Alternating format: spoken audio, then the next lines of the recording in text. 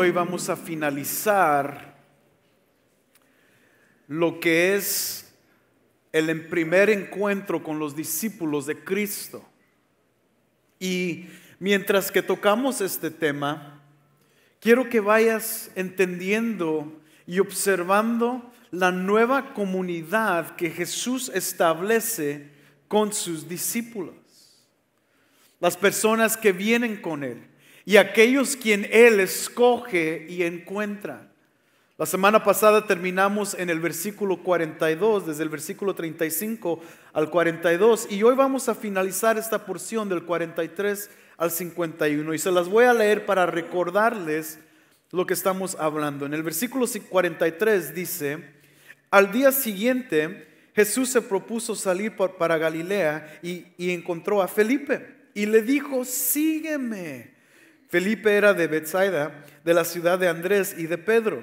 Felipe encontró a Natanael y le dijo: hemos hallado a aquel de quien escribió Moisés en la ley y también los profetas, a Jesús de Nazaret, el hijo de José.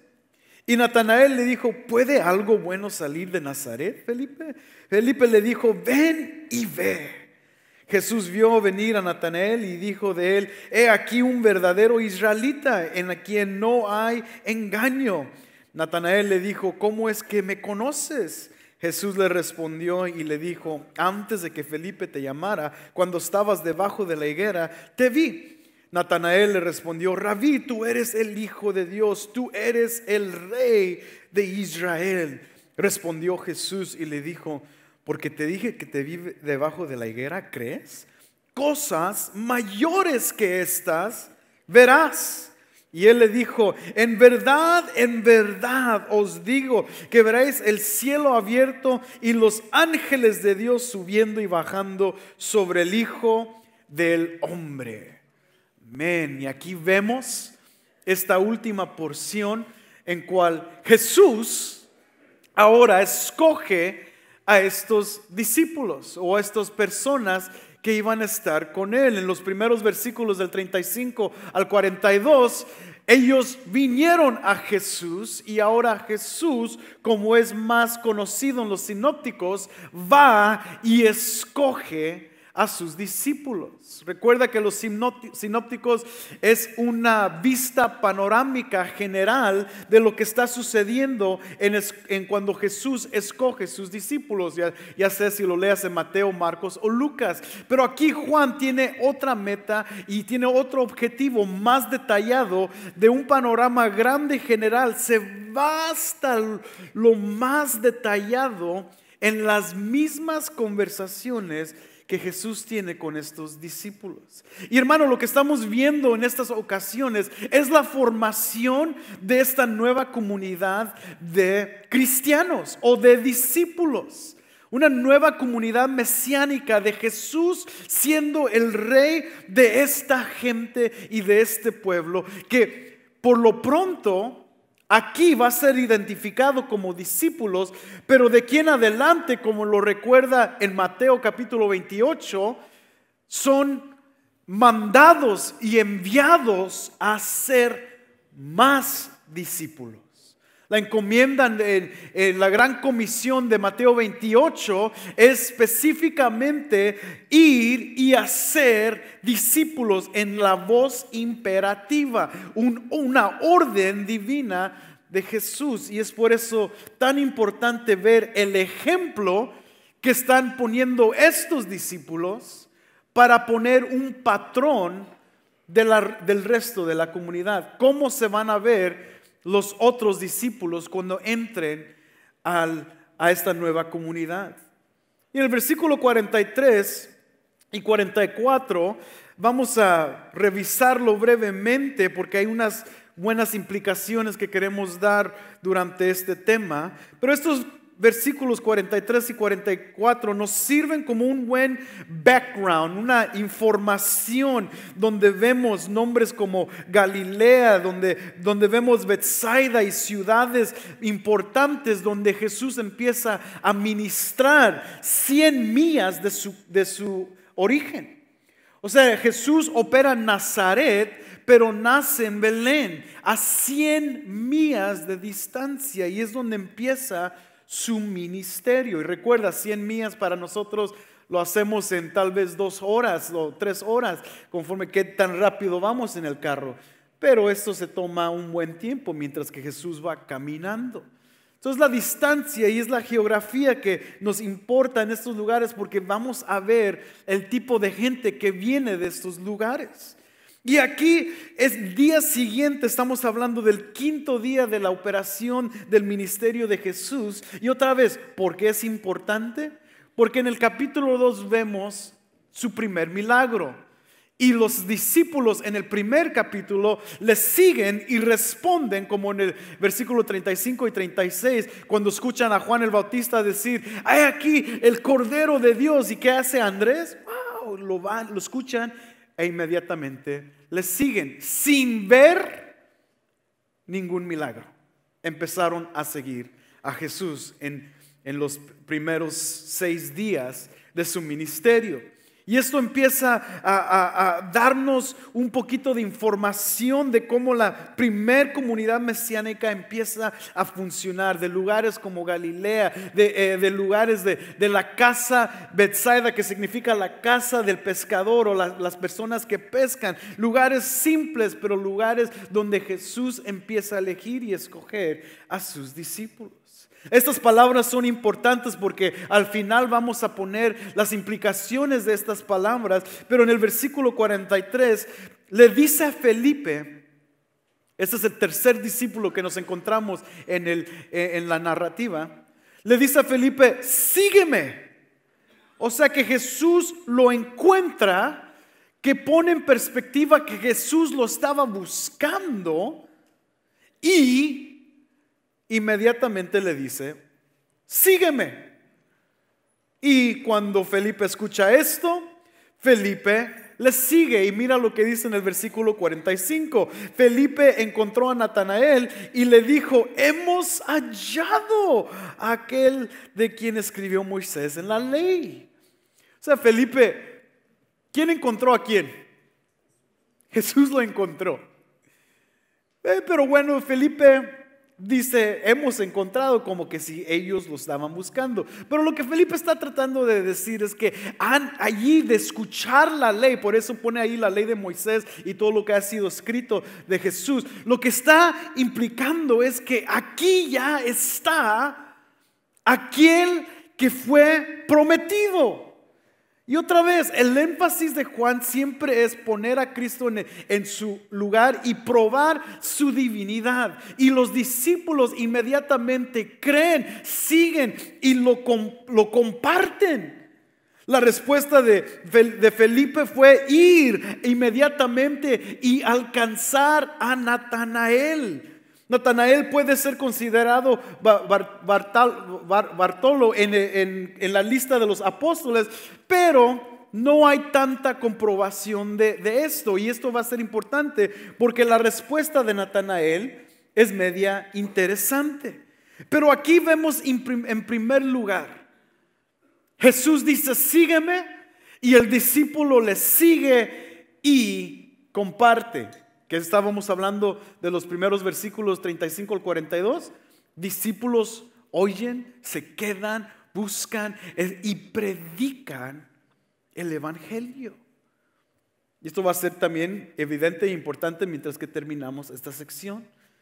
Felipe busca a Natanael y le predica, y luego le da a Natanael, como otro buen judío, le da la anticipación del Antiguo Testamento. Por eso el nombre es importante aquí, el título es importante. Dice el versículo 45: ¿de quién escribió Moisés en la ley y también los profetas? A Jesús de Nazaret, el hijo de José. No dice el hijo de Dios, dice el hijo de José, de cierta región, implicando otra vez que el Dios que estaba con ellos tiene orígenes normales, naturales. Es el hijo de José, aunque ellos mismos saben que es el hijo de Dios. Y esto se lo implica y se lo pone a Natanael, y Natanael inmediatamente su reacción, que distingue un poco si es parte de los apóstoles, porque el nombre Natanael ya no se escucha en la lista de los apóstoles del Nuevo Testamento y en el libro de Hechos, pero la respuesta de Natanael es media interesante. Porque aunque él escucha el cumplimiento de las Escrituras en el título que le da Felipe, él reacciona de una manera negativa. ¿Qué dice el versículo 46? Y Natanael le dijo: ¿puede algo bueno salir de Nazaret? Otra vez, Felipe le dijo: ven. ¿Y qué? Ven. ¿Qué le dice Jesús a los primeros discípulos en el versículo 35 y 36 y 37? ¿Qué están buscando? Les responde Andrés y al discípulo. ¿Qué están buscando? Rabí, maestro, ¿dónde te estás quedando? ¿Y qué dice Jesús? Ven y ven. No porque Jesús tuvo una casa fancy, sino para que ellos pudieran ver. Es una invitación a la salvación. Ven y vean. Y eso, quiero que tengan eso también en su mente. Ver, ¿qué es lo que van a ver? Y Natanael reacciona de una manera negativa, dudosa, porque él entiende las Escrituras. De hecho, el hecho que Felipe le haya dicho que encontraron a Jesús de Nazaret, de a quien que escribió Moisés, ya tenían en mente, o sea, ya sabían que hay un cumplimiento o que hay algo que se tenía que cumplir en el Mesías, pero el Mesías no iba a venir de Nazaret. De hecho, las profecías del Antiguo Testamento nunca mencionan a Nazaret. Y por eso Natanael, no solamente porque Nazaret era un pueblito desconocido con menos de 2,000 personas, más bien porque Natanael entendía de que las Escrituras no lo dicen. Pero Jesús nace por Jerusalén, en la región de Judá. Lo que Jesús empieza a activar en su ministerio es esa zona de Galilea donde se encuentra Nazaret. En su casa lo rechazaron, que vimos en el capítulo 1, en los primeros versículos, pero empieza a operar en su ministerio al norte, a 100 millas de distancia. Y por eso Natanael, confuso, reacciona de esa manera. ¿Cómo es posible que algo pueda venir de Nazaret si no fue ni anticipado? Y la reacción de Jesús es muy importante. ¿Qué le dice Jesús en el versículo 47? Jesús vio venir a Natanael y dijo de él: he aquí un verdadero israelita, en quien no hay engaño. Este título de israelita es importante porque Jesús identifica en Natanael toda la verdad de uno que busca a Dios. El nombre de Jacob, como lo mencionamos, y esto va a ser mencionado otra vez al final de este capítulo, pero el nombre de Israel, su nombre anterior fue Jacob, en quien hay mucho engaño, en quien engañaba a su misma familia. Dios le cambia el nombre a Israel y le da una nueva promesa, y esas generaciones iban a ser bendecidas, como lo que leímos en Génesis 28. Entonces lo que Jesús ve en Natanael es que hay alguien que conoce de Dios y es un verdadero israelita que está buscando a Dios. Esto en comparación a todas las personas con quien Cristo se va a topar en el Evangelio de Juan. ¿Con quién más va a hablar Cristo y Jesús en su ministerio? Con los fariseos, que se creen los verdaderos israelitas de Dios. Sin embargo, aquí Jesús da un contraste de lo que el mundo cree que es un verdadero israelita y de lo que él puede identificar en las personas que vienen hacia él. Lo que es importante encontrar y recordar en este momento es de que Jesús lo ve y lo identifica, y luego más allá va probando Jesús otra vez que Él es Dios. En el versículo 48, Natanael le dijo: ¿cómo es que me conoces? Jesús le respondió y le dijo: antes de que Felipe te llamara, cuando estabas debajo de la higuera, te vi.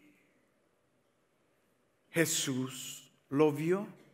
Jesús lo conoció. Y estos detallitos de estar bajo de la higuera, hay muchas interpretaciones alegóricas de la higuera, y que muchos de los personas que leían las escrituras lo leían debajo de la higuera, y por eso Natanael estaba ahí. Bueno, esas cosas son interesantes, pero no hay comprobación aquí de eso. Lo que es importante aquí es que Jesús vio donde estaba y lo vio a él y le conoció.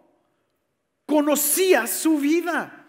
Algo que nos debe de aterrorizar en muchas ocasiones es saber que Jesús puede ver a todos y los conoce.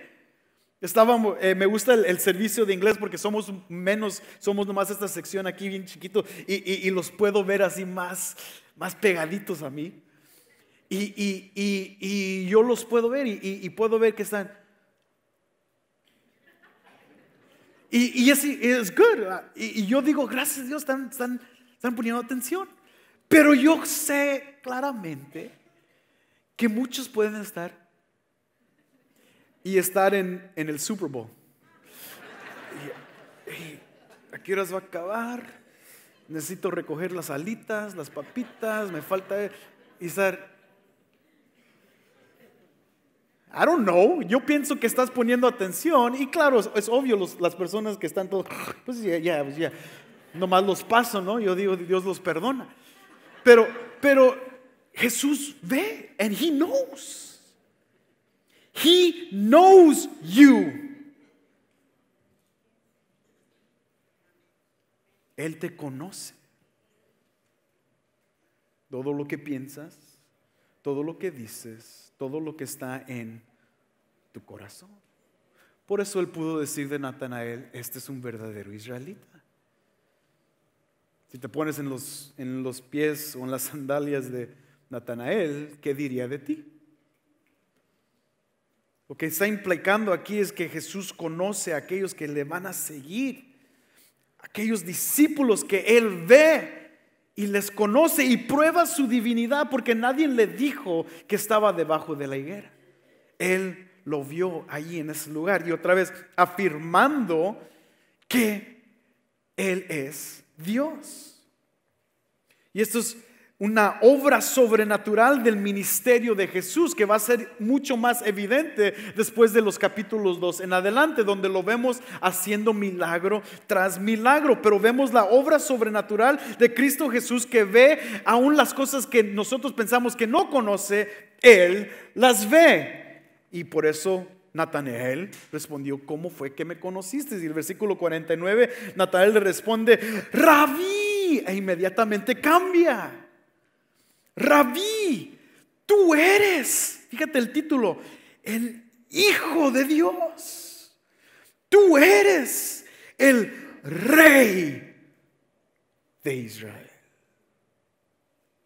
Jesús le acaba de nombrar un verdadero israelita, y Natanael le responde: tú eres mi rabí, mi maestro, estoy a tus pies.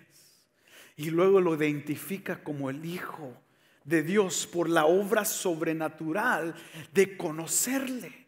Y luego Natanael le da otro título que quiere decir la forma que él esperaba al Mesías. Él lo esperaba como el Rey de Israel, como el rey que iba a rescatar y traer su reino, y que iba a venir como un rey dirigiendo a su ejército para destruir a Roma y a todos que estaban en contra de Israel. O sea que Natanael vio un rey, y es lo que él anticipaba, pero Jesús le muestra otro tipo de rey. le demuestra en los versículos que siguen de qué verdadero rey él iba a ser en su gente. Cristo no vino para reinar sobre un pueblo solitario, Israel. Cristo vino para reinar sobre todos sus hijos. Cristo afirma al final, y Natanael va a conocer a Cristo mientras que camina, mientras que lo escucha. Natanael por fin lo va a conocer no solamente como el rey de guerra en contra de los enemigos, sino como el rey de su corazón.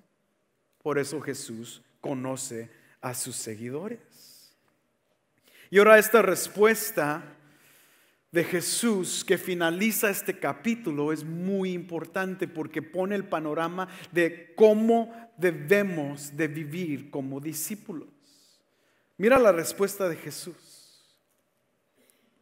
Respondió Jesús y le dijo: porque te dije que te vi debajo de la higuera, ¿crees? O sea, para Jesús eso fue algo simple, ¿no? Eso es mínimo. De que yo supe dónde estás, que conozco toda tu vida. Eso es mínimo. ¿Por qué? Porque cosas mayores que estas verás. Oh, what does that mean? Oh, lo que significa eso está en el versículo 51. Y le dijo: en verdad, en verdad. Ahí están esas famosas introducciones de Jesús que va a ser típico de él en el Evangelio de Juan. Truly, truly, o en griego, amén, amén. En verdad, está llamando la atención importante a este dicho. Os digo que veréis el cielo abierto y los ángeles de Dios subiendo y bajando sobre el Hijo del Hombre. Este es el título ahora que se pone Jesús, el Hijo del Hombre. Ahora, ¿por qué responde esto Jesús a Natanael? Natanael le llama a todos los tres tipos o títulos de autoridad en la vida de Cristo. Le llama al Hijo de Dios, le llama el Rey de Israel. Él lo identifica como el tal Mesías. Y Jesús le dijo: no me identifiques por lo mínimo que te di o que experimentaste. Vas a ver cosas mayores. ¿Cuáles son estas cosas? Esto se repite también después en el Evangelio de Juan. Pero ¿significa solamente que va a haber cosas mayores como Lázaro resucitar? ¿O que van a ver que Jesús le va a dar de comer a las multitudes? ¿O de los milagros que van a ver? O sea, ¿de qué está hablando Jesús? ¿Cuáles cosas mayores? ¿Y por qué dice que van a ver los cielos abiertos y los ángeles bajar y subir? ¿Qué significa todo eso? Bueno, por eso leímos Génesis capítulo 28. Porque ahí nos describe la historia de Jacob cuando tiene un sueño y ve en una visión de que los ángeles estaban haciendo lo mismo. Y cuando despierta Jacob, ¿qué dice? ¡Oh, en verdad, aquí está Dios! Y luego nombra el lugar Betel, la casa de Dios. ¿Por qué? Porque en ese lugar Dios se comprobó de estar con su gente. Y luego le cambia el nombre después y se convierte en Israel. Y es un lugar primordial de adoración, porque es el lugar donde Dios habita. Es la casa de Dios. Ahora, en el Nuevo Testamento Jesús toma esto y le dice a Natanael: no es que vas a ver milagros, eso no es lo importante. Por eso cuando se asombra de que Jesús lo conoció debajo de la higuera, por eso Jesús le dice: no hagas caso a esas cosas en sí. Eso no es lo importante en este momento. Lo importante es que vas a ver a Dios y sus ángeles descender ¿sobre quién?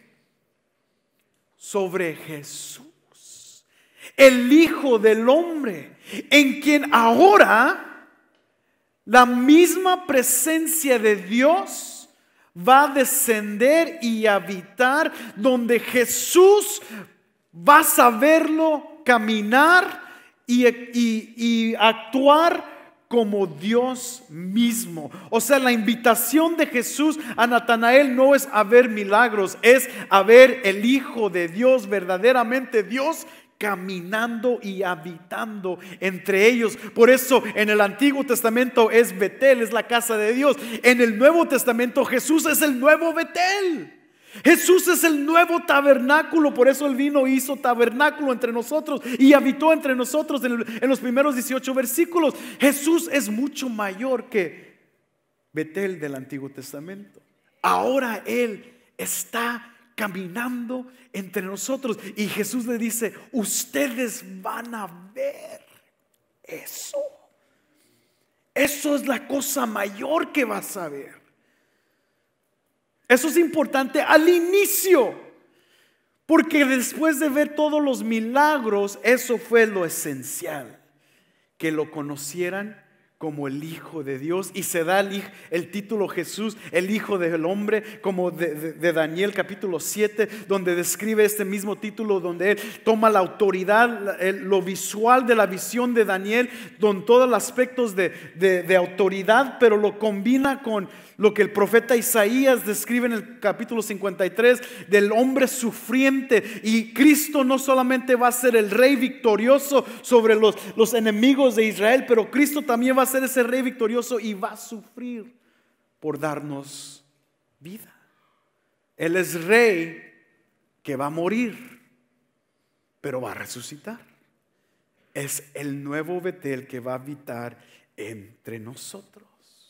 Ahora, amigos, lo que estamos viendo aquí en estos pasajes es muy importante, porque todo este tiempo la combinación de lo que hemos estado estudiando desde el versículo 1 carga un mismo tema. Es como coser con el mismo hilo, y está cargando durante todos los versículos, cosiendo y juntando todas las piezas juntas con un tema singular para los discípulos. Este tema es un tema ocular, es un tema de visualización, es un efecto visual. ¿Qué es lo que vieron los discípulos?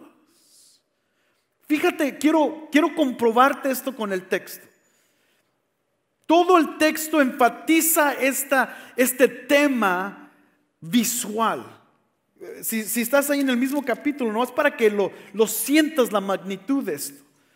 Capítulo 1, versículos 4 y 7 nos hablan de la luz. Obviamente la luz revela, pero también en esos dos versículos vemos que esta luz, hay un testigo de esta luz, y el trabajo del testigo es testificar. ¿Qué dice el versículo 7? Este vino como testigo para, ¿qué? Testificar de la luz. Versículo 10. El mundo estaba y el mundo fue hecho por medio de Él, y el mundo ¿qué? No le conoció, lo vio, pero no lo vio. Lo rechazó. Otra vez, ¿dónde está operando Jesús? ¿En su casa o a 100 millas de distancia? Está muy lejos de su lugar de nacimiento. El mundo no lo conoció, y por eso en los primeros versículos vimos que aún a los suyos vino y ellos mismos no le reconocieron. Pero estamos viendo otra vez efecto visual, trata con lo ocular. Versículo 14 es mi favorito. El versículo 14 dice: el verbo se hizo carne y habitó entre nosotros, y que vimos. ¿Qué vimos? Su gloria. Vimos en lo plural, en el sentido de no singular, de que yo, Juan, vi su gloria. Es que nosotros, sus discípulos, sus compañeros, vimos. We saw the glory of God. Vimos la gloria de Dios. Eso fue lo que capturó la atención de los seguidores de Jesús vieron su gloria. Fíjate lo que vieron. En los versículos 35, los primeros versículos que vimos con Andrés y el discípulo de Juan el Bautista. ¿Qué dice Juan el Bautista en el versículo 35 y 36? Ahí está el Cordero de Dios. En la mente del judío, cuando Andrés y el discípulo escuchan eso, ¿qué hacen? Lo siguen. ¿Por qué lo siguen? Porque la imagen visual que ellos tienen es la que acaba de decir Juan el Bautista: el Cordero de Dios.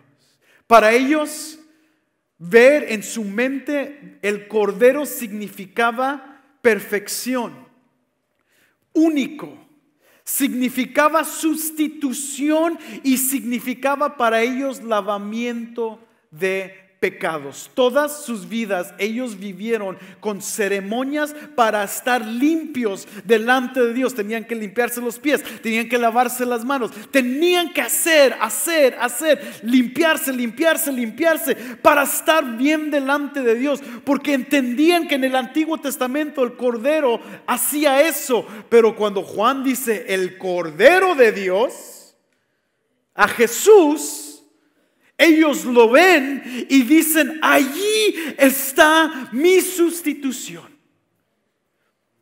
Y para ellos este hombre iba a ser perfecto, iba a ser un perfecto sacrificio. Y este hombre no solamente se iba a sacrificar, pero este hombre les iba a dar salvación, porque es lo que hacía el Cordero. Entonces, el ambiente o el sentido visual es tan pesado en esto. Ellos vieron la gloria de Dios y lo ven en el Cordero de Dios. Versículo 18, si recuerdas lo que dice el versículo 18: nadie ha visto jamás a Dios, el unigénito Dios que está en el seno del Padre, Él le ha dado a conocer. Vemos a Dios por medio de Jesús. Y Jesús nos lo ha revelado, nos lo ha mostrado. Versículo 29, el famoso: Jesús vio venir a Jesús hacia él y dijo: he aquí el Cordero de Dios.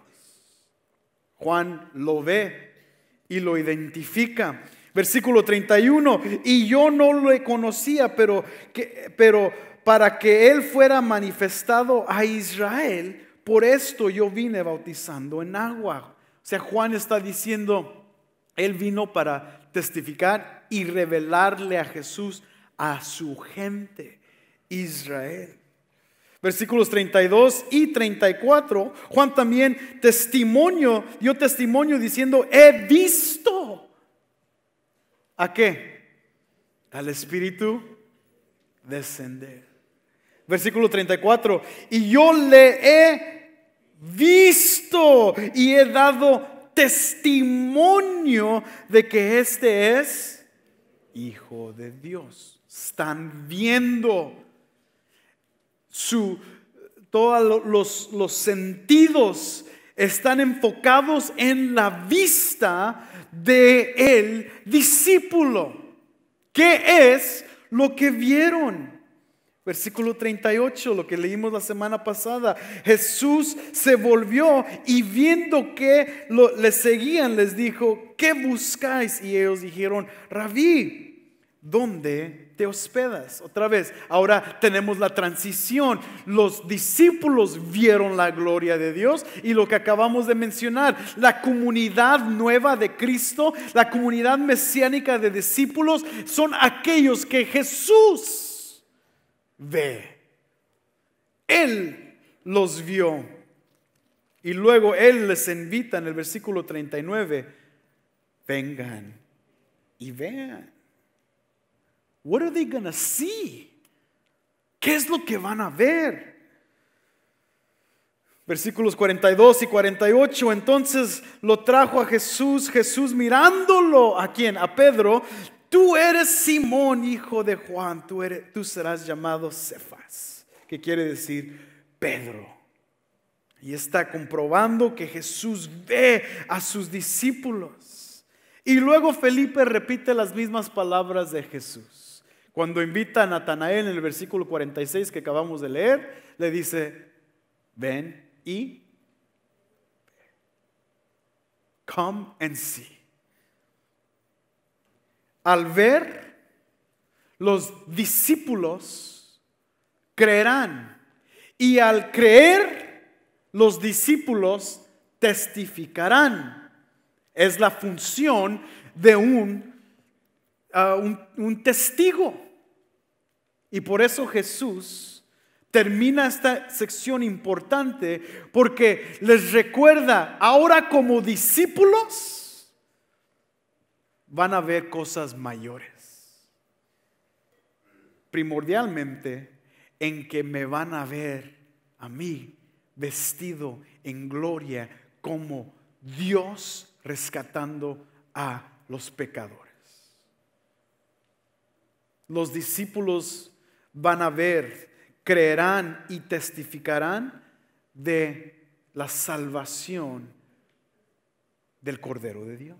Por eso estas palabras son importantes, amigos. No nomás las repiten porque no tenían más que decir. Es el testigo, el testimonio, vieron, ver, observaron, conocieron. Todas estas palabras tienen que ver con el modo de la nueva comunidad de discípulos que se encuentra, que se está formando en el primer siglo, pero que va a dejar ejemplos para el siglo XXI. Los testigos ahora van a poder seguir a Cristo, no porque lo vieron de primera mano, sino porque lo ven en la palabra de Dios. Aquellos que ven, creen, y aquellos que creen, testifican. Contrario o un gran contraste en aquellos que encontramos en el mismo Evangelio de Juan, que son ciegos. Fíjate lo que dice Juan capítulo 9. Nos vamos a brincar ahí. Y cuando lleguemos lo vamos a dar con más detalle. Pero Jesús, vamos a iniciar desde el versículo 37. Jesús le dijo, pues tú le has visto y el que está hablando contigo, ese es. Él entonces dijo, creo Señor, y le adoró.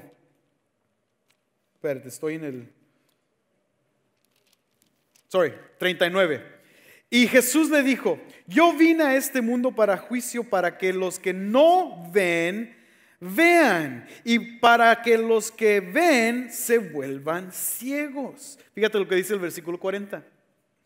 Algunos de los fariseos que estaban con él oyeron esto y le dijeron, ¿acaso nosotros también somos ciegos? Jesús les dijo, si fueras ciegos no tendráis pecado. Pero ahora, porque dices, vemos, vuestro pecado permanece. Las personas que se creen dignas son los que dicen ver. Las personas que reconocen su ceguedad, que reconocen que son pobres ciegos, son aquellos que encuentran a Jesús. Discípulos reconocen su vida delante de Dios.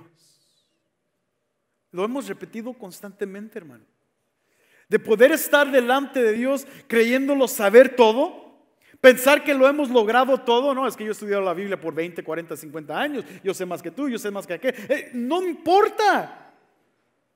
Aquellos que reconocen su necesidad delante de Dios son aquellos que ven, porque están ciegos. Y Dios les abre los ojos. Aquellos que dicen que ven, Dios los hace más ciegos. Esto está en Isaías capítulo 6. Luego velo ahí, que Dios mismo los va a enceguedar. Y luego Juan capítulo 12 repite Isaías capítulo 6 y dice, estas personas no van a ver porque Dios los va a hacer ciegos. Porque se creen mayor y no ven su necesidad delante de Dios. Estamos aquí como hijos e hijas de Dios, no por nuestras perfecciones, no porque somos suficientemente buenos, sino porque reconocemos nuestra pobreza delante de Dios. Hermanos, vamos a celebrar la comunión el día de hoy. Y parte de la realidad de la comunión es eso, en que somos alimentados por el Cordero de Dios, porque nosotros no tenemos nada, porque estamos hambrientos sin el pan de vida. Solamente Él lo puede proveer. Fíjate que lo que dice el capítulo 12.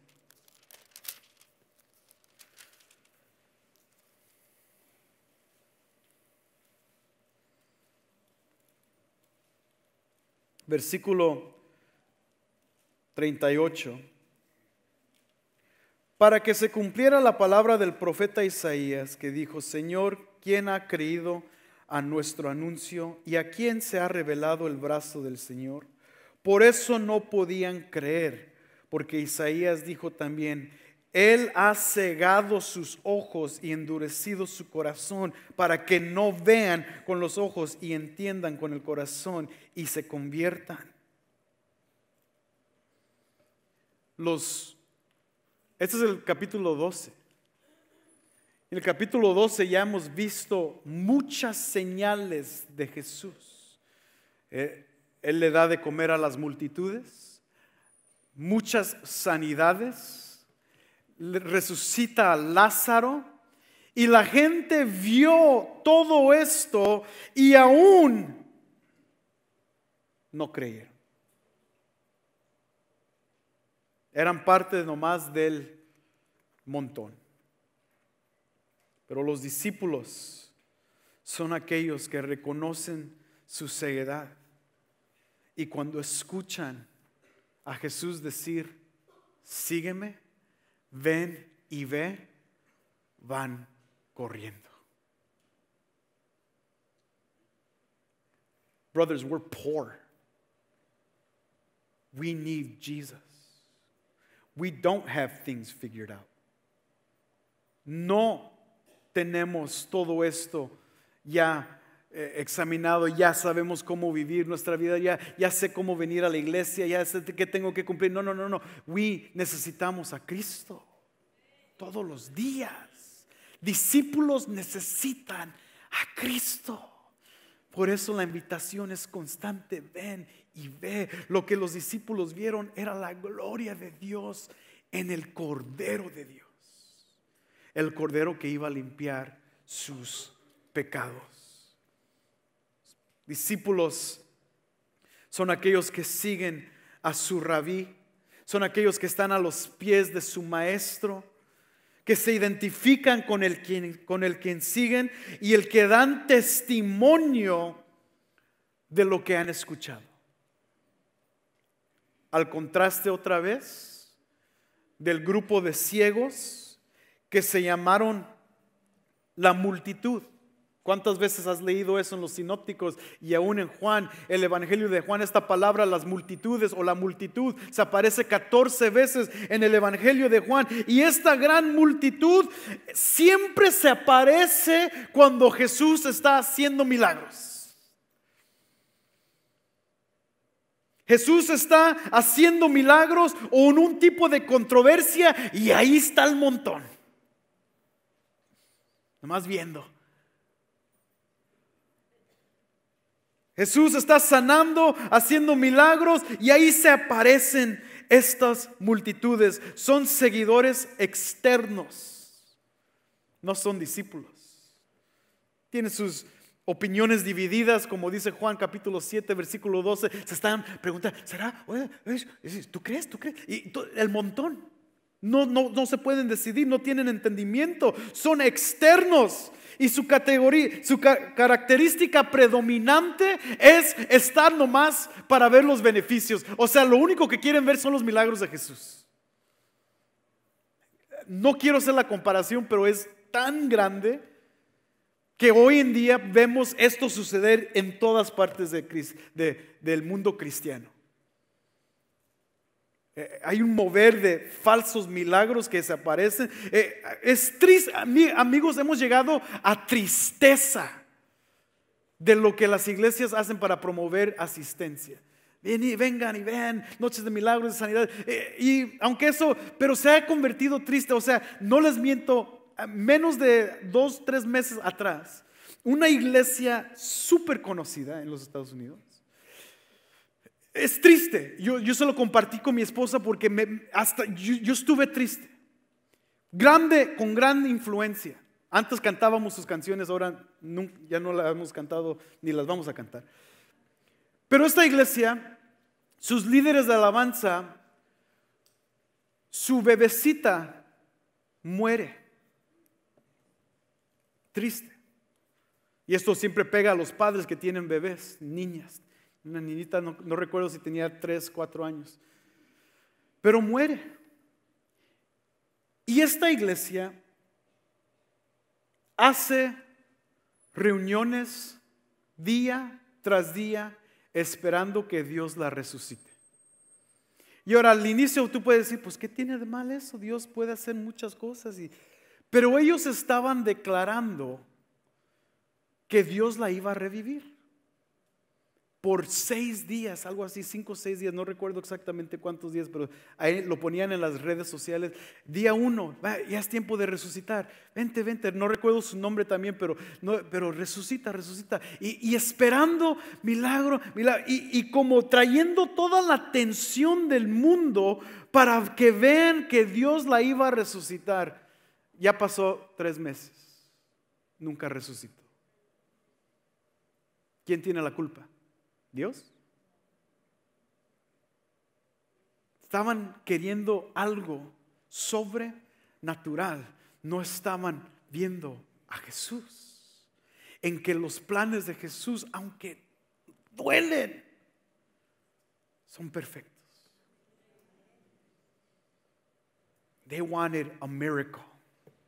They didn't want to see Jesus. Hermanos, es tiempo de dejar religiosidad a un lado. Discípulos ven a Jesús. Y cuando ven a Jesús reconocen su pobreza. Y por eso pueden decir, he aquí el Cordero de Dios que lava mi pecado. Ponte de pie en esta mañana.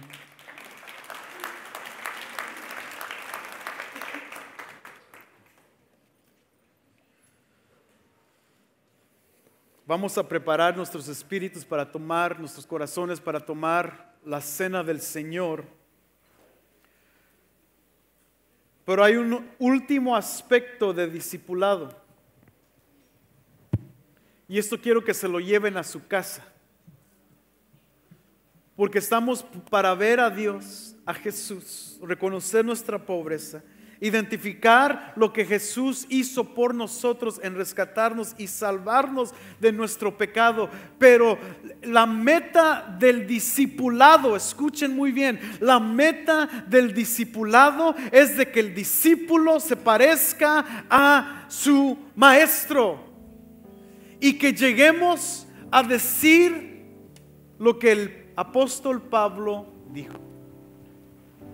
1 Corintios capítulo 11. Imítenme a mí, porque yo imito a Cristo. La frase griega es más impactante. La frase griega es porque yo soy de Cristo. Imíteme a mí porque yo soy de Cristo. Ya no tengas pena, hermano, de decir que te imitan, porque tú estás imitando a Cristo.